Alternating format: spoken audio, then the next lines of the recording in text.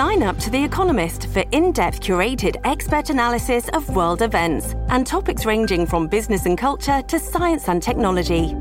You'll get the weekly digital edition, online-only articles, curated newsletters on politics, the markets, science, culture and China, and full access to The Economist Podcast Plus. The Economist is independent journalism for independent thinking. Go to economist.com and get your first month free. A man we are calling John joined us earlier today from Hong Kong, and this is part of our conversation. John, you are one of thousands who have spent months protesting for the freedom of Hong Kong, and that freedom has now slipped away. Give me a sense of how you and others are feeling right now. Like personally, as someone who was once on the front line and like being explicitly anti-China or pro-independence, like I would say most of us won't feel really frightened by the recent actions by China, but then we still feel that things are getting more tense, and like I would say negative emotions are like getting stronger and stronger in the city. Like it returned after the months of focusing on the coronavirus. It's like sadness and anger, especially for parents who fear that their kids will be arrested and tortured. So yeah, these kind of negative emotions are like getting stronger and stronger in the city. Yeah. And overnight, there were more protests. Up to 300 people were arrested because, as you say, they are getting much more aggressive. Do you believe it's too late, or do you believe there's still hope that Hong Kong can be, freed?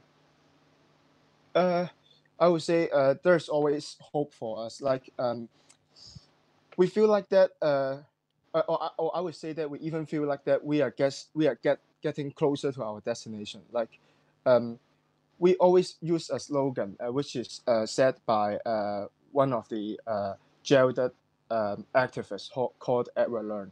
He always he once said that he quoted from the movie Batman that the dawn before like the night before the dawn is the darkest. So we also feel the same. Like we feel like when the government is getting more aggressive, and it is actually the sign that we are getting closer to our freedom, and because we feel like that it is the authorities that they feel like they can't hold us anymore, so they are getting more aggressive. Yeah. Are you concerned? I mean, obviously, we can't use your real name or the protest group you're with. Are you worried about your safety of being arrested? Do protesters, are they willing to give up their lives for this? Like for many younger protesters, especially, and many like who are still in the age of high school, I really feel that they are like giving up their normal life for it. Like, but personally for me, I wouldn't say I have gave up my personal life for all these things. But then I really feel that many teenagers are actually doing so. For the issue of using real name, actually, yeah, I wouldn't say I'm feared of being persecuted or something like that. But what I'm scared is that if the government gets more information, this is actually easier for them to like to know more about us and to crack down on the connections between different protesters easier. So that is the concern, that why I am fear that not to use my real name. Yeah. Hong Kong has always enjoyed freedom, and that freedom is slipping away. So what is it like now to live day to day in Hong Kong? It is very strange, I think, that because actually normal life just resumed that once the protest ends. Like we sometimes call it parallel universe. It's like just the day before there are Molotov cocktails and there are tear gas, but then like the day after everything seems just normal. But then we can definitely see that when there are protests, or when the police thought that there will be a protest, we will always feel like Hong Kong is like under a war zone. It's like riot police are around, and then obviously there are much less pedestrians than usual. So Mhm. yeah, Can you go out yeah. to a restaurant? Can you go buy clothing? Can you move around freely? Um, this is uh like really special question because like actually if you read the news for yesterday, we can see that even students who are in the school uniform were arrested. And actually, for those few hundreds who were arrested, I believe that actually not all of them are really someone who protests, or some of them maybe didn't even chant any slogans. They were just walking around, and uh, because they look young and like they are Mhm. teenagers, that the police will automatically assume they as being part of the protest, and then they will still be arrested. So, like uh, I would say if you are a teenager now in Hong Kong, there are actually always dangers of being uh, there are always the danger of fearing about the police arresting you. Like you will see they nowadays the police are always doing stop and checks on young people. Yeah. That's not the Hong Kong that we know, and it's not the Hong Kong we want. Do you fear, John, that we are going to see a repeat of Tiananmen Square? Uh,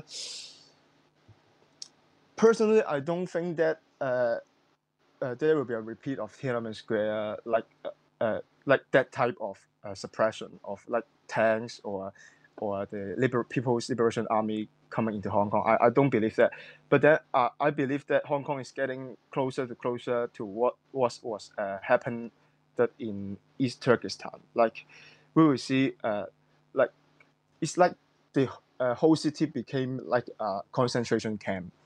Yeah, you get what I mean. Like Hmm. won't be the image of like a lot of bloodshed, but we will see that the fear and the suppression is like deep in the roots of the daily life. Yeah. President Xi Jinping, he is a very aggressive. I think people have underestimated who he is. What would your warning be to Canada and the international community? What should people understand? I would say that the first thing that the international community should understand is that uh, there are actually imperialist idea in the Chinese ideology. It's like uh, maybe 20 or 30 years ago, like in the years of President Clinton of the United States, they thought that once China get richer and richer, they will essentially they will gradually become more free and being more democratic. But then we can see that that's actually not the truth. So I think the idea is that the international community should not let China to like getting more aggressive, and so what Canada or the United States should do is like stand firm against China, like and help Hong Kong and also Taiwan by some real actions, like for example sanctioning Yeah. Chinese companies who or essentially Chinese companies and officials who suppressed violated human rights. Yeah, and yeah, start to recognize Taiwan and to have more cooperation with Taiwan. Yeah. And just before I let you go, I mean, he said he has ordered the military to prepare for war. Do you believe he could go that far? Uh, I would say there is always the chance of have a possibility. Yeah, it's always possible. But then I would still think that if China is going to have a war with the other powers in the world, China will be the ultimate loser. So I like the chance is more that because I also believe that they know that they are not really that strong. Yeah. Can you give me some time like to share a story? Sure. Yeah, I would say there's actually the experience of my sister. Like just 2 days ago, like on the 24th of May, uh, we know that like tear gas fired again after a few months of the coronavirus. And actually, my sister, she's not that type of so-called frontline protesters. Like what she did on that day is what we call window shopping, like going around and chanting slogans and didn't even wear clothes like protesters in the image. But then she was still chased by the police on that day. So I would say that is a really big problem, that teenagers especially teenagers, are actually living in a very tense and very like a very harsh situation now in Hong Kong. Yeah, one last word to the international community, and especially those in Canada, is that this is not only a war or a struggle against authoritarianism or against imperialism, but it's also like a protection for the next generation for the next generation. Protecting That's democracy for the next generation.